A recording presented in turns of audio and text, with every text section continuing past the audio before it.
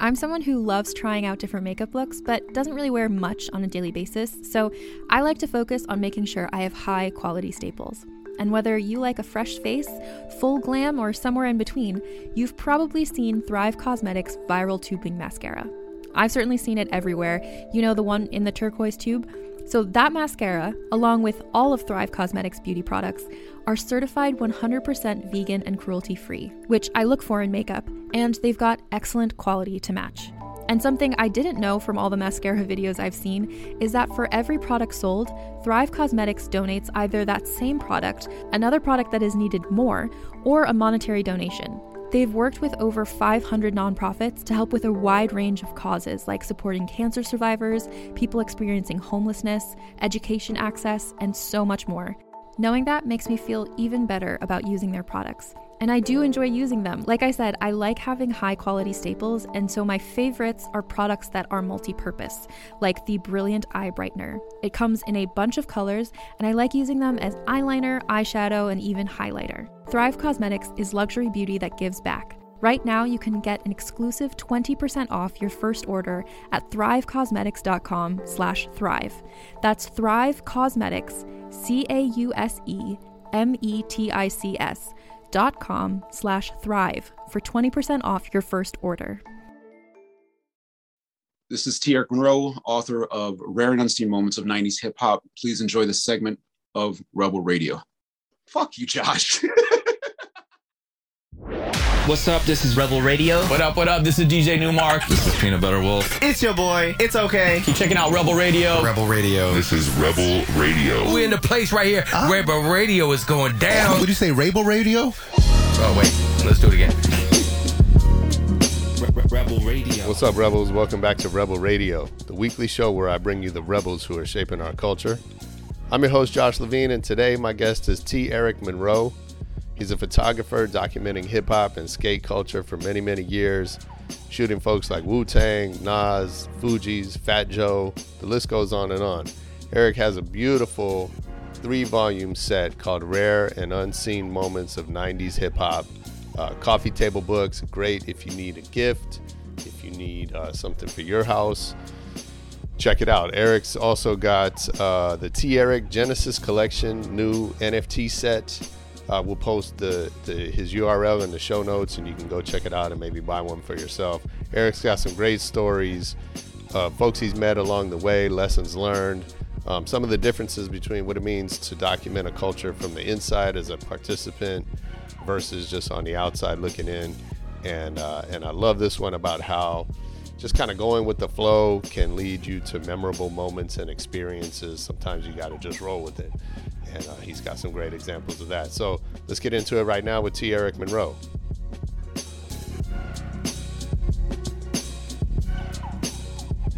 Thanks for doing this, man. I'm excited. I've been seeing your name and following your work for years. And, I know Cove put us together. Right on, yeah. Shout out to Synapse. He's a golden child because he has sure. such a beautiful network, kind of like I do, across such mixtures of cultures. Absolutely. Like I said, I've seen your work. I think you mentioned you shot the Roots cover when I was at Herb. Well, I don't think I shot the cover. I definitely know I was in the magazine. I have to see the cover again, but I remember there's 2 shots at least that were in there from 1994 of the Roots. Oh, okay. And coming to find out, the day that I shot that, Questlove let me know that was the day before they went to, or that was the last day in the United States before they did their pilgrimage to London and to Europe in 94. So that was interesting. It was their last day in the States. That's big. Yeah. That's big. So how do those things fit together? The marketing, experiential stuff you were doing and your background in photography. To me, it all makes sense because of, I think part of it is coming up as a skater and also always taking pictures, not necessarily from the angle of always being the photographer, but you just see things as they're coming. Like when you're skating, you see a possible trick you can do. Like, you just got to ollie up, do certain things, move and pivot, and then you keep trying. As it relates to, hip hop, experiential marketing, photography, and even storytelling now through books, I see what I went through. I see how simple it was. Yes, there was hurdles to get through certain places or certain things, but you always knew you can possibly do it. And you had to do it with blind faith, because back in the 90s, when you shot on film, you didn't see your work until maybe 2 hours or 2 days later.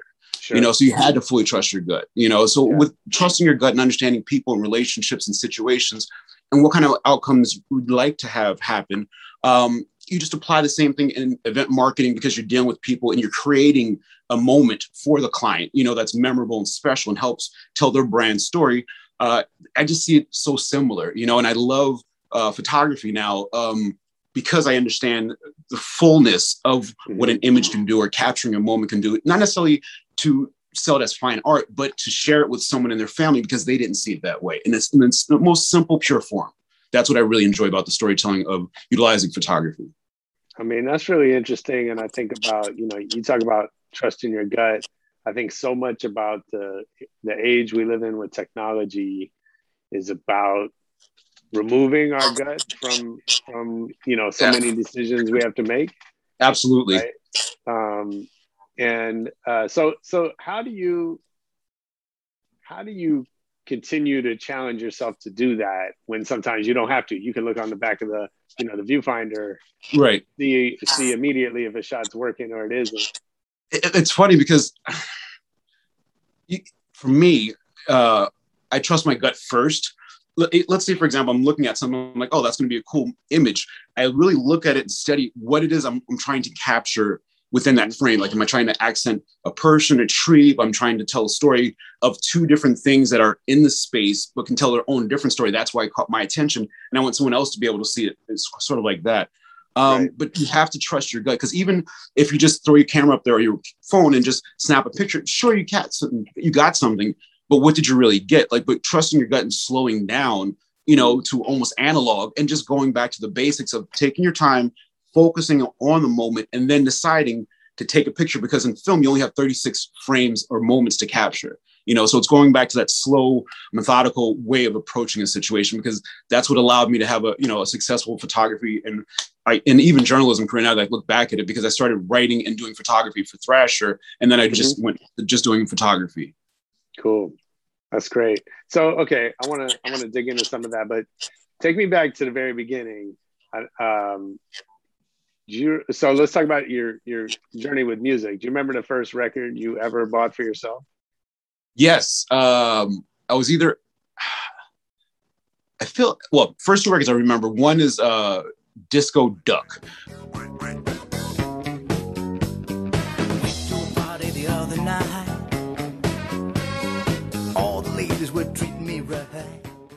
It was like this Disney cartoon thing.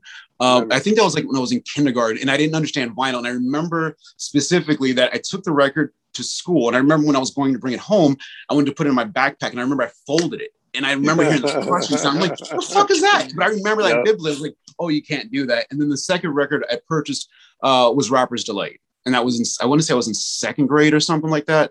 I'm that old. But those are the first two records that I bought, and it was just based on fun, and then because my ear was just open to radio, played everything back then. So you heard, everything from classic rock to, Kool and the Gang. It was just music. And that's what I was raised on in music. And my environment that I grew up in was a suburban environment. So I had mixed cultures of people around me all the time. I did everything from Boy Scouts to, go to church and church activities to playing football, and then eventually getting into skateboarding. So I had a fun, didn't grow up in the city environment. That's why I am so intrigued by the city or city life, because I don't live in it, but I can see and appreciate what's there. And I understand what people think are relevant, and being able to capture those relevant moments to share those moments with other people. So that's where my background comes from. So, you talk about that time, like skating was very much an inner city thing at the time. Right. I think, for the most part, I think of skating as, it didn't really get to the suburbs until a little bit later, although, with exceptions, obviously. Mm-hmm. How do you think that early experience, it's definitely outsider culture. Right. How did that experience kind of shape the rest of your path? Amazingly. Skateboarding for me, I went to, very mixed high school, and I think I was the only black skater in the school. Initially, I was only black skating. This was like 1987, and I got introduced to skateboarding because some kids at my lunch table just started skateboarding, and they're, I was watching. I'm like, this looks like fun. Let me try it, and that's literally how it started. And by that summer, was the 1987 Powell Peralta Bones Brigade demo, and they came here to New Jersey and to Edison. And at that time, Mike Valley lived in Edison, and he was still an amateur for Powell Peralta. So going to demos like that and seeing, your local hero, now a celebrity amongst, Tommy Guerrero, Mike McGill, all of these big names of 1987, 1980 in skateboarding. So just seeing the environment, all the kids around me, this new environment, it just opened me up to so much more, because skaters introduced me to more kinds of music, to more kinds of culture, to more kinds of food, to more kinds of just outside thinking. And I think that really helped navigate me, because I still was the same kid who still wanted to take a picture when he took a picture, or still play football, or being in the marching band, or even being in musical theater. It was just a part of that culture of doing more and more to experiment and experience more of life, rather than just sitting in this one little solid box saying, I'm just going to be hip hop. Yeah, I mean, that's so interesting. And I think of, I think there's so many parallels, between hip hop and skating, including where they are now, right? And I Absolutely. think, in some ways, I mean, I know skating is now in the Olympics, right? And like, wild. It is wild. I think it's really interesting when, how can I say it? Like, in some ways, skating has just become a sport. Right. And in some ways, hip hop has just become music. Right. And, on the one hand, like, I think it loses something in that process, right? From being, it definitely creates a dividing line. Yes. Right. It definitely creates a dividing line. It's like the purist versus the people who don't care about the purity of it. They just want to do it to do it, where the purists are like, oh no, it can't do this. You can't. And that was the same thing when skateboarding was going into the Olympics, and you had the purists within the skateboard community say why it shouldn't be in there. But if it's going to be in there, these are the certain things that us purists will allow for, or keep the standard of skateboarding where it should be. It's the same thing with hip hop. And it's interesting that you say, see the same parallels that I did, of how skateboarding and hip hop specifically were so similar. And I remember when I was in junior college after high school, and it's probably the only A I ever got, I wrote a sociology paper comparing Steve Rocco, who owned World Industries and his genius, to Russell Simmons' genius. And I got an A on the paper just because I made the exact, I mean, I saw it clear as night and day, because Russell understood hip hop, or what it could be, and the potential of it in the youth. And people were like, you're crazy, but he ran with the ball.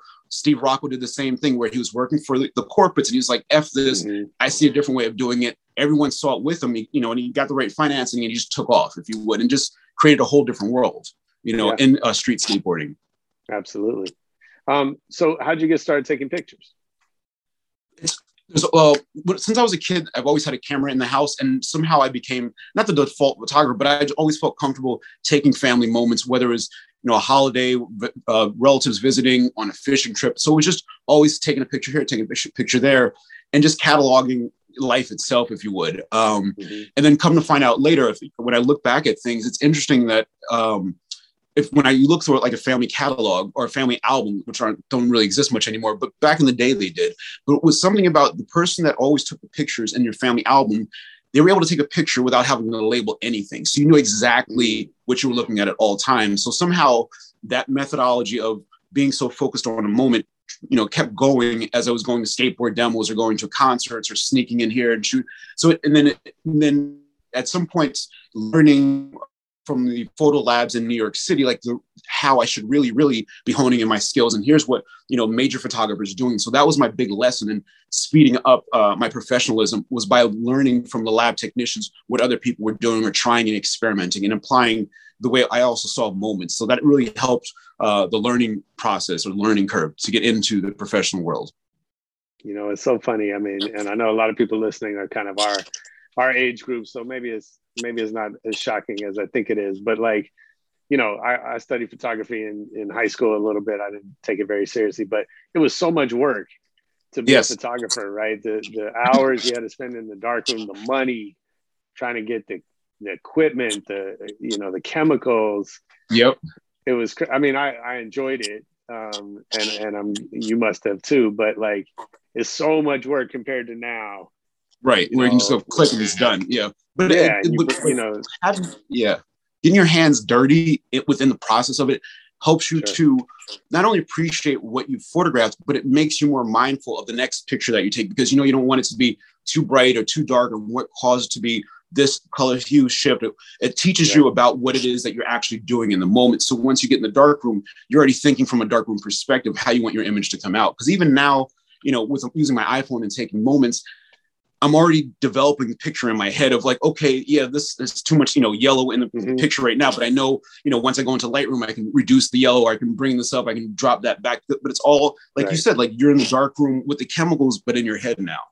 Mm-hmm. Yeah, absolutely. So, okay. So how did it go from hobby to becoming your career path? That would in 1990. It was in 1992. It was a defining moment of when it went into professional world. I was at an event in New Jersey. It was the MTV Beach Bash, and they had a skateboarding area, and then they had a hip hop performance with Chris Cross and Das EFX. So I was there for skating, and I ended up working with the person who was coordinating to get a photo pass for the stage. But I just wanted to see the show. Brought my camera, shot the show. After the show, went backstage, and a photographer asked me, "Hey, what are you going to do with your pictures from the show?" And I didn't have an answer for him. And I was just like, just show them to my friends. He's like, why don't you try and sell them? And I didn't know that was a possibility. And he broke it down for me. And I finally realized, I was like, oh shit. So he literally gave me a list of 10 places to call. By the 10th place, someone wanted to see it. And that started the momentum in the professional world of how you can network and sell your photography to magazines or license it out. But what I forgot prior to that, my first published picture was in 1988. As a junior in high school. I was at a skateboarding event, and I photographed the first woman to ever skate at the Brooklyn Banks.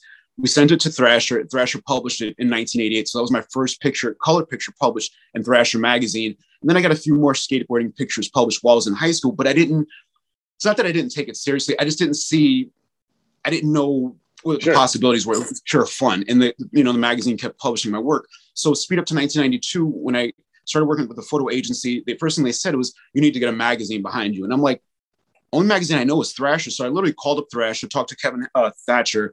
He put me in touch with Brian Brendan, the music director, if you would, for Thrasher magazine. And he broke it down. He's like, whatever you want to, write an article or something, set it up. We'll work with you to set it up, write the article to go against it, and we'll publish it, because they had no writers or photographers in terms of music in New York. They had guys that would, fly in and out to shoot some skate stuff, but that was about it. But that just gave me an open door. Because it was a skateboard magazine, to allow me in the doors of hip hop or whatever area of music who the publicists would pay attention to. But I found the publicists were leaning on me to try and get stuff into Thrasher, because that in their weekly marketing meeting, they can say, hey, well, we got an article of Nas in Thrasher magazine, we got an article of this person. And it was a big torch to carry, versus, okay, we got it in the stores, this hip hop magazine. Right. It helped. It worked both sides of the game, for me helping them and them helping me. So it's also just taking the initiative of really learning, once your foot is in the door, how to keep moving within the building that you're in, and then also reaching back out to bring someone else in the fold. Man, that's such a big one. I think definitely in my own career, I've had so much success by just finding any way I can to get in the door and then just never leaving. That's it. They have to escort me out if they want to. So yeah, that's so interesting. So tell me more about that. How's that, give me an example of kind of how that's played out for you. In many ways. I remember when I realized I wasn't the best writer, and there was a guy who worked at the skate shop, and he was funny, he was smart, and I think he was already writing. And I said to him, dude, I'm working for Thrasher. I'm, getting all this stuff done. I said, but I know you're a better writer than me. I said, just start coming with me to these things. You do the interview, you write the article, I'll shoot it, and we'll just keep going. The kid ended up being Chris Naracco, who we all know, who writes for everyone and does commentary on television. But that was that genuine knowing of, this person is so much better at this skill set than I am, that it got the ball rolling of his professional writing career. And then since then, we've done so many projects together. Even this past March, he brought me in to be a part of the NJ Brick Vans collection that was released back in March with Redman in it. So we're still friends, and we're always reaching out to the next person next to us, where we're like, dude, you have this talent, don't give up. Here's an opportunity, like just showing people like this real world of opportunity does exist. And it's not just on Instagram. I mean, I think that's so huge. You know, I hate to keep coming back to myself, but I also, you know, it just really resonates with me because for me, doing favors is a way of life.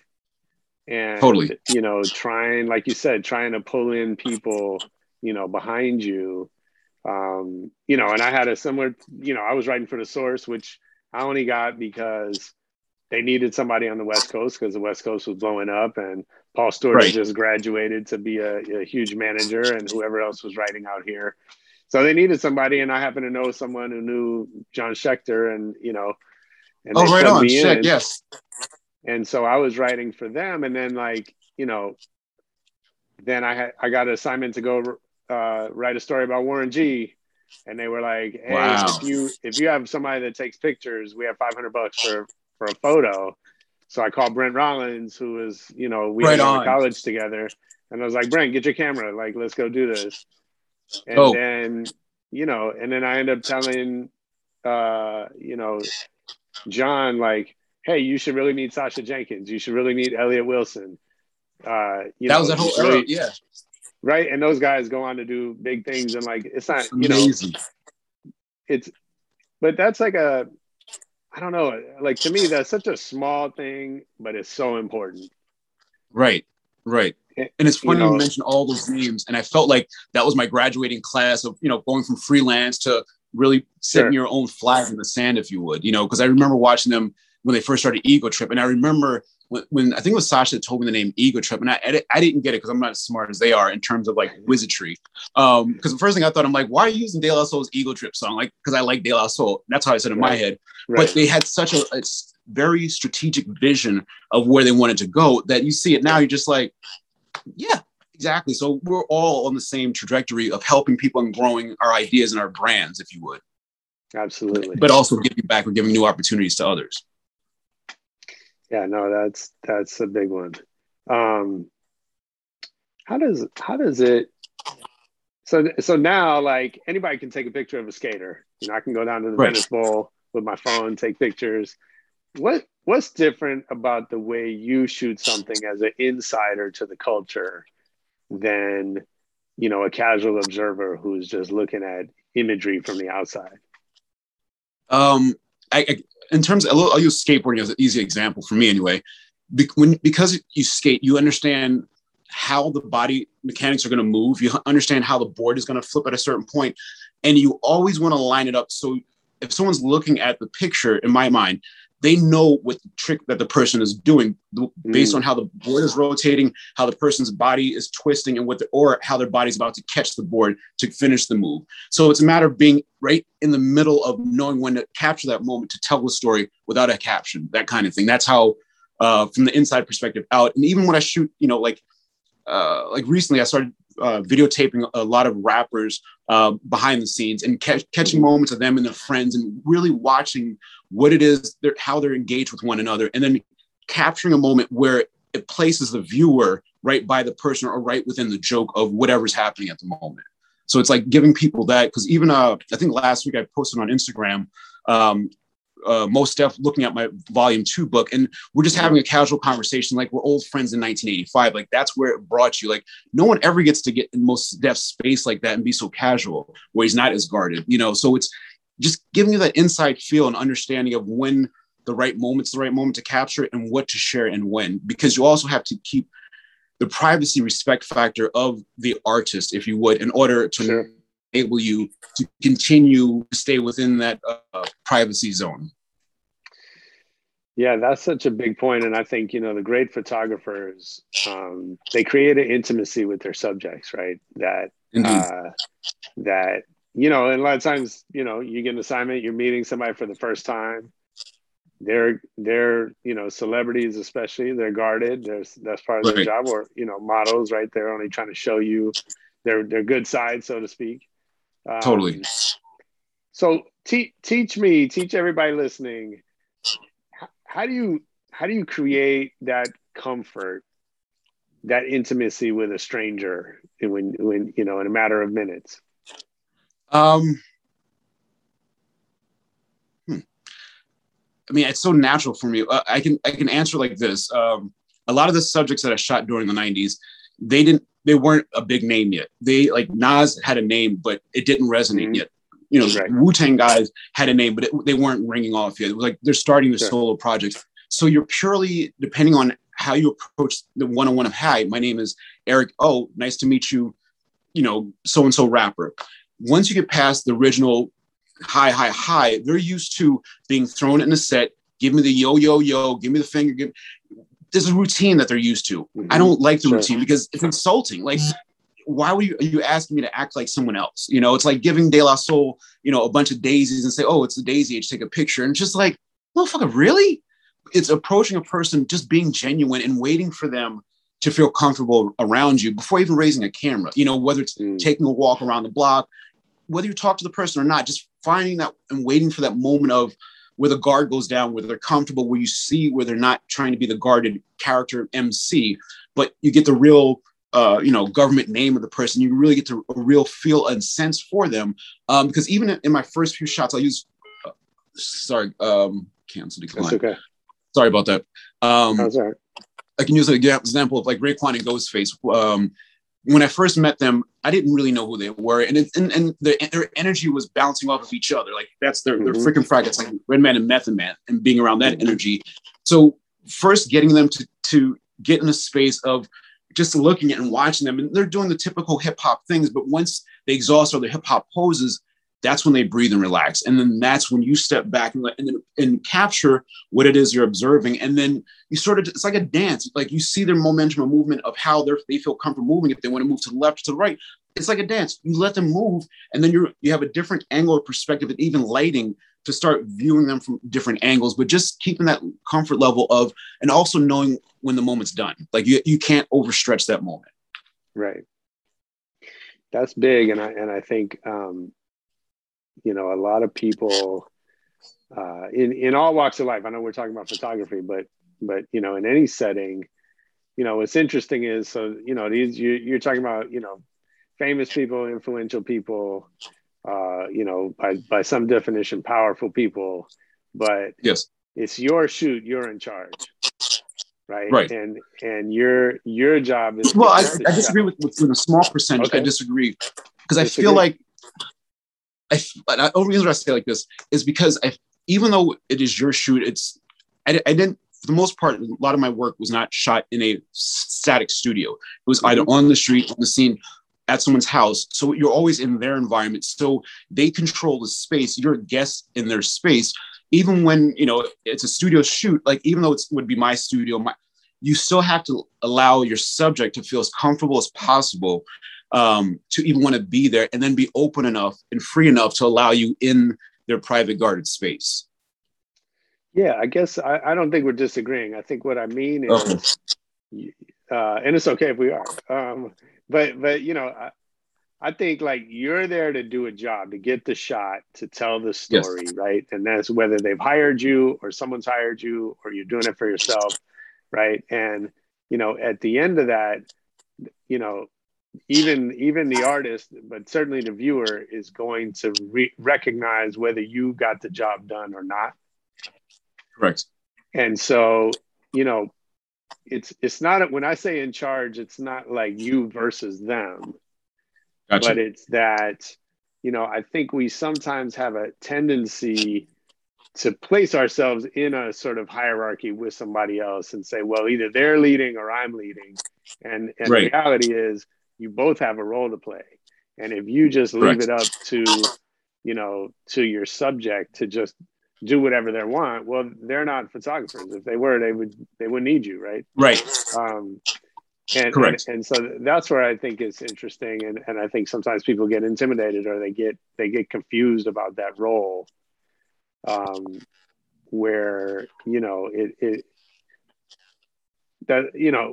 it's a dance. Right. Yes. Everyone has to do their part. Thinking of that, who's been the most fun person to shoot?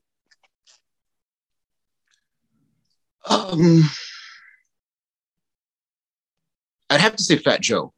And I say that because the first time I photographed him was in 1993. I didn't really know who he was. By 1994, I ended up, the source asked me to go up to the South Bronx, and I think it was 1994. And I had to go up to the South Bronx, and finished capturing some graffiti that Fat Joe had just done. And I remember taking the subway up there. I didn't know, the myth about the South Bronx and being bad. And I remember Joe met me at the subway station, took me around.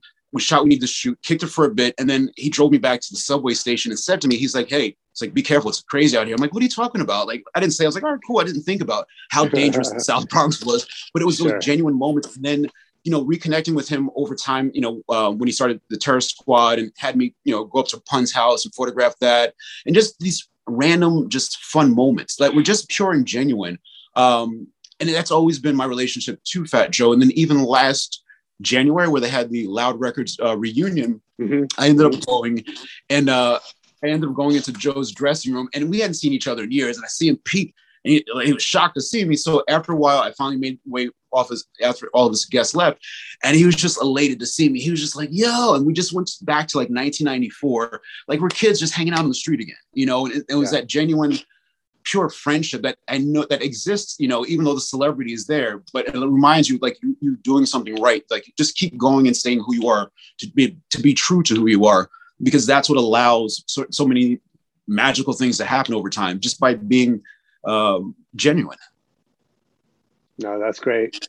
I know, Esteban Oriol told me a story about getting to shoot his idols, De Niro and Pacino, and it went horribly wrong. No. And, so there's a happy ending to that story. He worked it out, but it was hard. It was a hard moment where he felt like he had kind of let himself down, and had to work his way out of it. When does that happen for you? What's been the toughest shoot, or when you weren't able to go do what you came to do, and what'd you learn from it? I know. Going back to the Crisscross show in 1992. So the agency that reached out to, went to show my work, I hadn't gotten my film developed yet. So I got the film developed, and there's like 2 good shots out of 36 shots. And the person was just like, okay, this is okay, but we'll give you another chance. And I'm like, I didn't know what that meant, meaning that they were going to allow me another opportunity to photograph someone to see if my work was up to snuff. So I said, okay, cool. So the following weekend, they arranged for me to shoot Arrested Development while they were on tour. So I got to the venue early, got some great outdoor shots of Arrested Development, got some shots of them in concert. And then on my way out, I found a flyer for a hip hop showcase that was happening the next day with Onyx and Maceo of De La Soul. So the next day I'd go back in the city, get ready for the showcase. Standing out in front of this theater and across the street was the Broadway show with Jelly's Last Jams featuring Gregory Hines. So at the time, the actors were coming out through the stage door, signing playbills. I ended up getting out of my car with my camera. And then as I'm approaching the sidewalk or the stage door, Gregory Hines walks out, and he's signing autographs. And I say to him, Mr. Hines, do you mind if I take your picture? I just want to put a portfolio together. Some line I said, he's like, yeah, sure, no problem. Sign. And then he goes, stop. And I'm like, oh shit, what'd I do? He looks at me, he's like, you want to take pictures? I was like, yeah. He's like, let's go. He's like, you guys stay here. And he walks me down the block and he goes, go for it. And I shot 12 frames of him. And we're walking back, and he's like, do you have a card? And for some reason, I already had him a business card. I gave it to him. He's like, you guys wait. He walks me back into the stage door, introduces me to the stage manager. This is Eric. He's going to come back with pictures for me. Let him in whenever he comes back. We walk back outside, and then shook hands or whatever. Went across the street, shot Onyx and Maceo, Michelle Endegocello.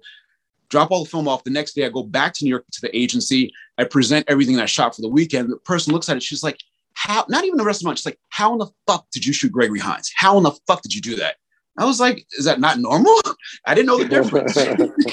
But that was a moment where I had fucked up shots that almost didn't get me in the door. But then I rebounded with, the gifts of the universe, by just asking someone, can I just take your picture? Yeah, that's great. What an amazing experience.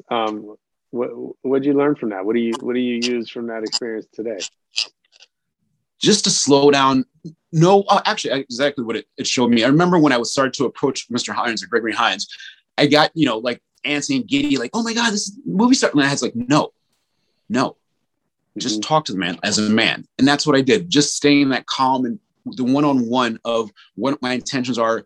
I recognize who you are. And then just based on that, he can just say yes, or he didn't have to walk me down the street to give me a private moment. He can be like, I'm busy, kid. You don't buy it. But he was genuine. And therefore, being genuine, I have to do that to anyone that I approach or am within their circle of whatever it is. Just being pure and genuine, because you don't know how you're going to affect them. You don't know why they're asking, or it doesn't matter. Just be genuine. You know, it gets you so much further. Yeah, that's great. Let's talk about the book. Yes. Rare and Unseen Moments of 90s Hip Hop. Is it 3 volumes? 3 volumes, volume 1, 2, and 3. And then we also have the collector's edition gold book, which is a combination of the 3 volumes plus bonus material. And it's a high, you know, it's a fine art book. The way that it was made, handcrafted, it's gorgeous. But it was a project that I was really, really looking forward to doing. And my business partner, who actually laid out and designed the book and really coached me every step of the way of how we can really do a book. I'm so grateful for it, because working on the book allowed me to get my writing chops really up to snuff, because I worked with another writer, I worked with a copy editor, and they would ask me about the stories or the moments that I'm describing in the book. And it helped me really pull these moments out to articulate what it is about being around the person, what was the lead up moment to that actual photographed, you know, moment shot. And then just things about it. So it opened me up to be able to share the books. And I remember one person said to me, you know, I read these books to my daughter at night. And I was like, wow, really? And I'm like, yeah, I think of it now. I'm like, it's a PG book, you know, and it's generational, you know, because it's not just this one little area of hip hop, you know, it just tells an interesting story, essay by essay. And it's not based on this happened, then that. It's just each book is a mixture of different moments that really fit together right, you know. And there's a lot more material that I still am digitizing now that I'm sharing on social media. But the books have been a fun tool to really connect with people. Yeah, that's cool. You know, obviously for those of us who lived through 90s hip hop, you know, it was such a special time in music and culture, and the community that, you know, formed around it. You know, I'm always amazed. You see all these documentaries coming out now, and it's like, for me, what, you know, part of what's so amazing is like, it was really a small group of people, you know, a few hundred people or something, who were building something that would, you know, change the shape of the world. Totally. What is it, you know, for people that you know, are coming up now, that, you know, missed that don't know the history, you know, they might like the music, but they don't know all the stories behind it. What are you hoping that gets passed down? A really great and interesting perspective of what the 90s were about. I think between my body of work, there's other photographers out there who have great bodies of work, but just haven't shared it. But in knowing there's more storytelling about the 90s that's available to do, I think it's my job or mission in so many ways, not just to be the guy with 90s hip hop photography, but also encouraging other people who have this material, who photograph this, photograph that, but they just threw it in their attic and they went on to do a career, to get it back out, put it in the hands of lovers, of people who are interested, or donate it to a library and have them digitize it and make it available, you know, to the general public, if you would. But there's so much more of the 90s that, you know, like it got into a few magazines and the magazines got turned into documents. But what else happened? You know, like there's so many more stories to tell. A great example, or a simple example of that, is in 1995, the Wu-Tang did a free show called Park Hill Day. And my experience of Park Hill Day and photographing it, and what I thought was a beautiful, beautiful afternoon, come to find out there was a segment of the afternoon or the evening where I was backstage or somewhere, but then like a fight broke out or something happened, and then cops came everywhere and cleaned up the streets. And I remember coming back out and the streets were clear. I'm like, that was weird. Maybe the concert was over. But my friend who was in the front had a different perspective of this happened, photographed this happening. So there's more perspectives that people can learn from, you know, and sort of like, you know, the 95 Source Awards kind of thing, you know, where crazy shit happened. But what wasn't told was, you know, less than a month later, Dr. Dre was at, you know, Puffy's birthday party. And, you know, a month later, Snoop was in Philadelphia at the same concert with Biggie, you know, filming for the show, the movie. Like, why aren't those stories told? There was no beef if they're all in the same building together, making money together. You know, that could have stopped some of the negative BS that's still being broadcast, you know, out there about, the 90s hip hop. And no, let's give people more respect, you know, for their life, especially if they passed, you know. For me, a moment of respect, a really great understanding was a a couple of years ago, I finally met Little Caesar, or introduced myself to Little Caesar, and I have one picture of him. It's him, Tupac, Biggie together, all wearing a Bad Boy t-shirt. That was shot in 1993, and I didn't even know who those guys were. I was photographing Onyx for a piece for Thrasher magazine. I forgot what venue it was, but literally when I finished shooting Onyx, they yelled to me, "Come take our picture." And I said, "Sure." And I went over, looked at them, gave them the due diligence and respect, and I took one picture of them and said thank you and went back to the dressing room. And for years, I didn't even look at that slide again because it was a big middle finger in it. I just wrote Tupac something finger on it, but it's just giving people genuine moments. But where I was going with Little Caesar, Caesar said to me, and I happened to have the picture the same day, he's like, this is the only moment that I have to show our friendship with Tupac and how genuine it was. He's like, in this picture, I was 13 years old. I shouldn't even been in a club. And I was wow, like the purity of being able to hear him say how they were friends, and it just demystifies all these documentaries that are just making money off of bloodshed, in so many ways. Yeah, I mean, that's what I love about it. And these books, like yours, I'm sure, like that, give more of the context and the nuance, right, which gets lost in a lot of this. And of course, there was beef. We know that. We know it's a part of the culture. It's a part of the business. Right. It was also manipulated in a lot of ways by people who who used it to make money. And it's not, to me, like, the totality of it is what's interesting, right? And the paradoxes that happened in those relationships, right? Yeah. That, that went on to affect all of us in the culture and everything since then. Right. Yeah, that's great.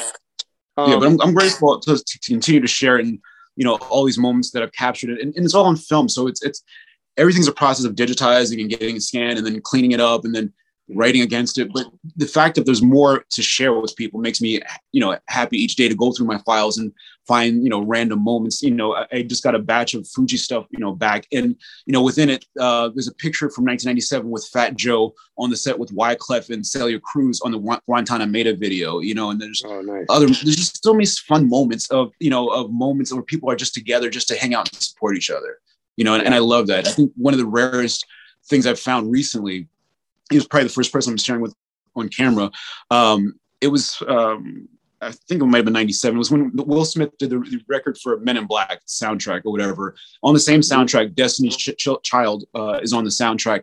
And that day at the record store, Yvette Shore, their publicist at the time, had me take a group shot of Destiny's Children, together by a piano. And then she also had me she said, this is the lead singer. And it didn't click at the time. Mm-hmm. And she had stood her like right by grand piano. So you have this almost virgin-esque image of Beyonce by grand piano, at the start of her career. So I'm just like, oh, fuck, I didn't even know I forgot.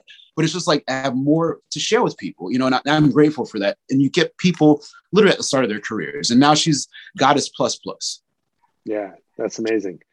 And it reminds me, I used to throw clubs in the 90s and we would never think to have a photographer there. Either somebody brought a camera or they didn't, but, we had like Mac McDaniel would show up sometimes and take some pictures, but like, we never thought about that. You know what I mean? We didn't think that, 20 or 40 years later, we're going to really want these photos and we should document those. And we actually had Destiny's Child. They were, they opened for somebody, Busta or I forget who, and I'm sure didn't get paid. And, we misspelled their name on the flyer. Like it was such an afterthought, right? But that's I've been there. That's what I'm laughing at. Yeah, I mean, it's great. It's great. Some, in some ways, like it's also exciting that just lives in a memory and there is no, real record of it. But at the same time, those moments get lost and you don't get to tell those stories ongoing. So, I'm glad that you and other people are really capturing the evolution as it happens. Yeah, I'm grateful for it. I'm grateful. It's like with skateboarding. It's like you go through a time period and you're just documenting as you're going along, and not necessarily to sell it per se, but you're just happy to document it and share it with your friends, And that's where the passion comes from. And the artistry comes as a result of your passion, and that's what I've learned to appreciate over time and being able to share it, moments from, late 80s, early 90s, or early 2000s. It just, time goes by so fast after a while. You're just like, fuck, we did all that? Okay, let's keep going. Definitely. Well, let me do a quick lightning round before I let you go. What's your favorite city to travel to? What's it again? Favorite city to travel to? St. Louis. Okay. Yeah. I used to go out there a lot when the Scion music tours, and it's a simple, small city, but there's so much culture and art, oddly enough, that's all for free. And a lot of people that live there don't take advantage of it. But I saw it as like a mini New York that's so easy to understand and get through the city. And I still love the city. I finally went back there, I think it was 2 years ago, and the city was exactly the same. And I'm still stoked on the city.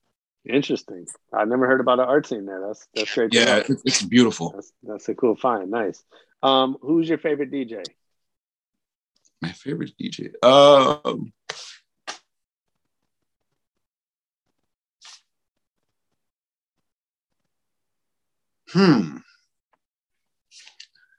don't know that I have a favorite DJ. I'm trying to think.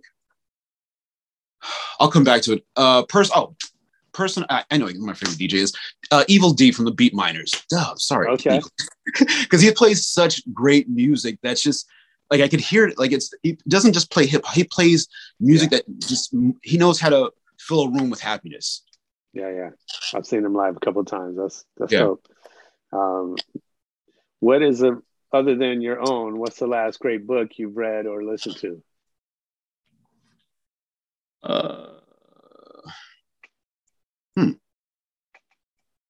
Wait, I actually have to look. I don't remember. I have to think because I go through books and then I start them and I drop them. Actually, I know the books are. One second. Actually, two books. Duh. Okay. I didn't finish reading, but this was both gifted to me. Through the Looking Glass, the original one. No. Yeah. And then Passages. Oh, nice. Yeah. So I got both of these at Sweet Pickle Bookstore in the Lower East Side. Shout out Sweet Pickle Books. Nice. Word. What movie do you think you've seen the most in your life?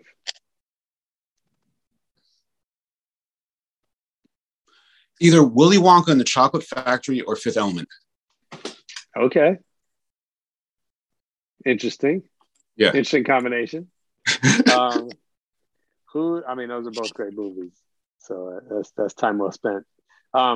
Who's someone you've learned a lot from that you haven't met?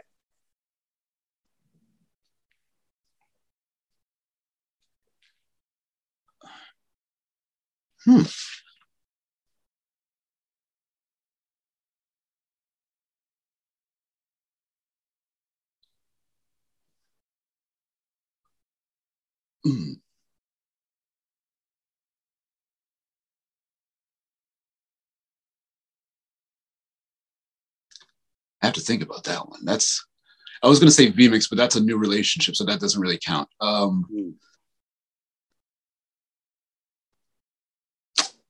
Okay, here we go. Grant Pertain, the photographer, the skateboard photographer, just because of the way that he's photographed, skateboarding throughout history. It's the way that I've studied his pictures, like not consciously, but consciously, of how he lights it. He always, also Tiva Jefferson, but more so Grant Pertain, just providing a scope of how to see a person in a non-traditional sense, doing a trick and being able to have enough elements within the picture to tell the story of what the person is doing on the board. So that definitely helped train my eye over the years and nonstop. And even imitating in so many ways. I remember like early on in photography, like I didn't have much money as a professional photographer. So the widest angle lens that I had at one point was like a 28 millimeter lens, but you can create certain distortions to almost get fisheye effects depending on how you just slightly tilt your camera back and forth to give you more depth of field or wider space to shoot from. That's cool. Yeah. Love that. Okay, last one. If I worked for you or we worked together, what's something I would hear you say over and over?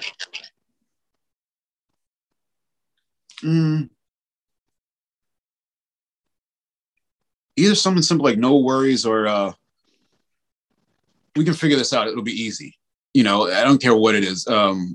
Just because it's almost like somebody joked back at me. I had to get some special boards printed like within a 3-day turnaround, and it's in the middle of the pandemic. And someone said to me, "Oh, you can't get it done. You can't." And I'm like, "I'm from Jersey. You can't tell me I can't get it done." And I got it done. You know what I mean? Like, I just need a few options to figure out how to make it happen. I don't want to hear that something can't be done. Like, there's always a peaceful solution to any problem. Like, honestly, you just have to be calm about approaching it. I love that. Well, that's a great way to go through life. Yes. I love it. Well, dude, thank you so much for spending this time with me, man. It's great. I appreciate all the stories. I'm honored. Everybody should check out Rare and Unseen Moments of 90s Hip Hop. Pick up a copy. Looks Thank like you. that gold one is calling out. So you should grab a copy of that while you can. And only a few left. There's only 100 made. Oh, nice. Yeah. Well, I just want to shout out. I've gone through your page, and it's interesting. A whole segment of my life that I sort of skipped through, where when I ran an amateur skateboard league from 1998 to 2005. During that time period, I had my office in Echo Unlimited's building, and there's someone who worked at Echo for a short period that you had interviewed, James Andrews, and I knew James. First, a little bit from the music industry, but then he came to do marketing at Echo for a period of time. And then he went on to do internet related stuff. But it was just interesting. I'm like, oh yeah, he's a part of my backstory history and so many different, areas of life that we've trickled through, and I remember when he did the internet stuff, the first company that he worked for, we had actually pitched, it wasn't called Jackass yet, but we were pitching something similar to Jackass, and they just thought it was too much. And I'm like, dude, you don't understand what this is. Like, this is going to be gold. You're like, oh, you're crazy. I'm like, all right, now look at Rob Dyrdek. I mean, look at how they're coming out with a movie now. That's what I'm saying. Like, we knew we had it. We knew we had lightning in a bottle. So, but yeah, it's just always something fun. And again, trusting your gut that you know that this is right. Yeah. Love it, man. Well, can't wait to meet you when you're out here for the show. Definitely. And I'll definitely be watching everything else you're up to. I appreciate it. Thank you. I truly appreciate it. Dave Cove, thank you again for the connection. Yeah. Shout out Dave Cove.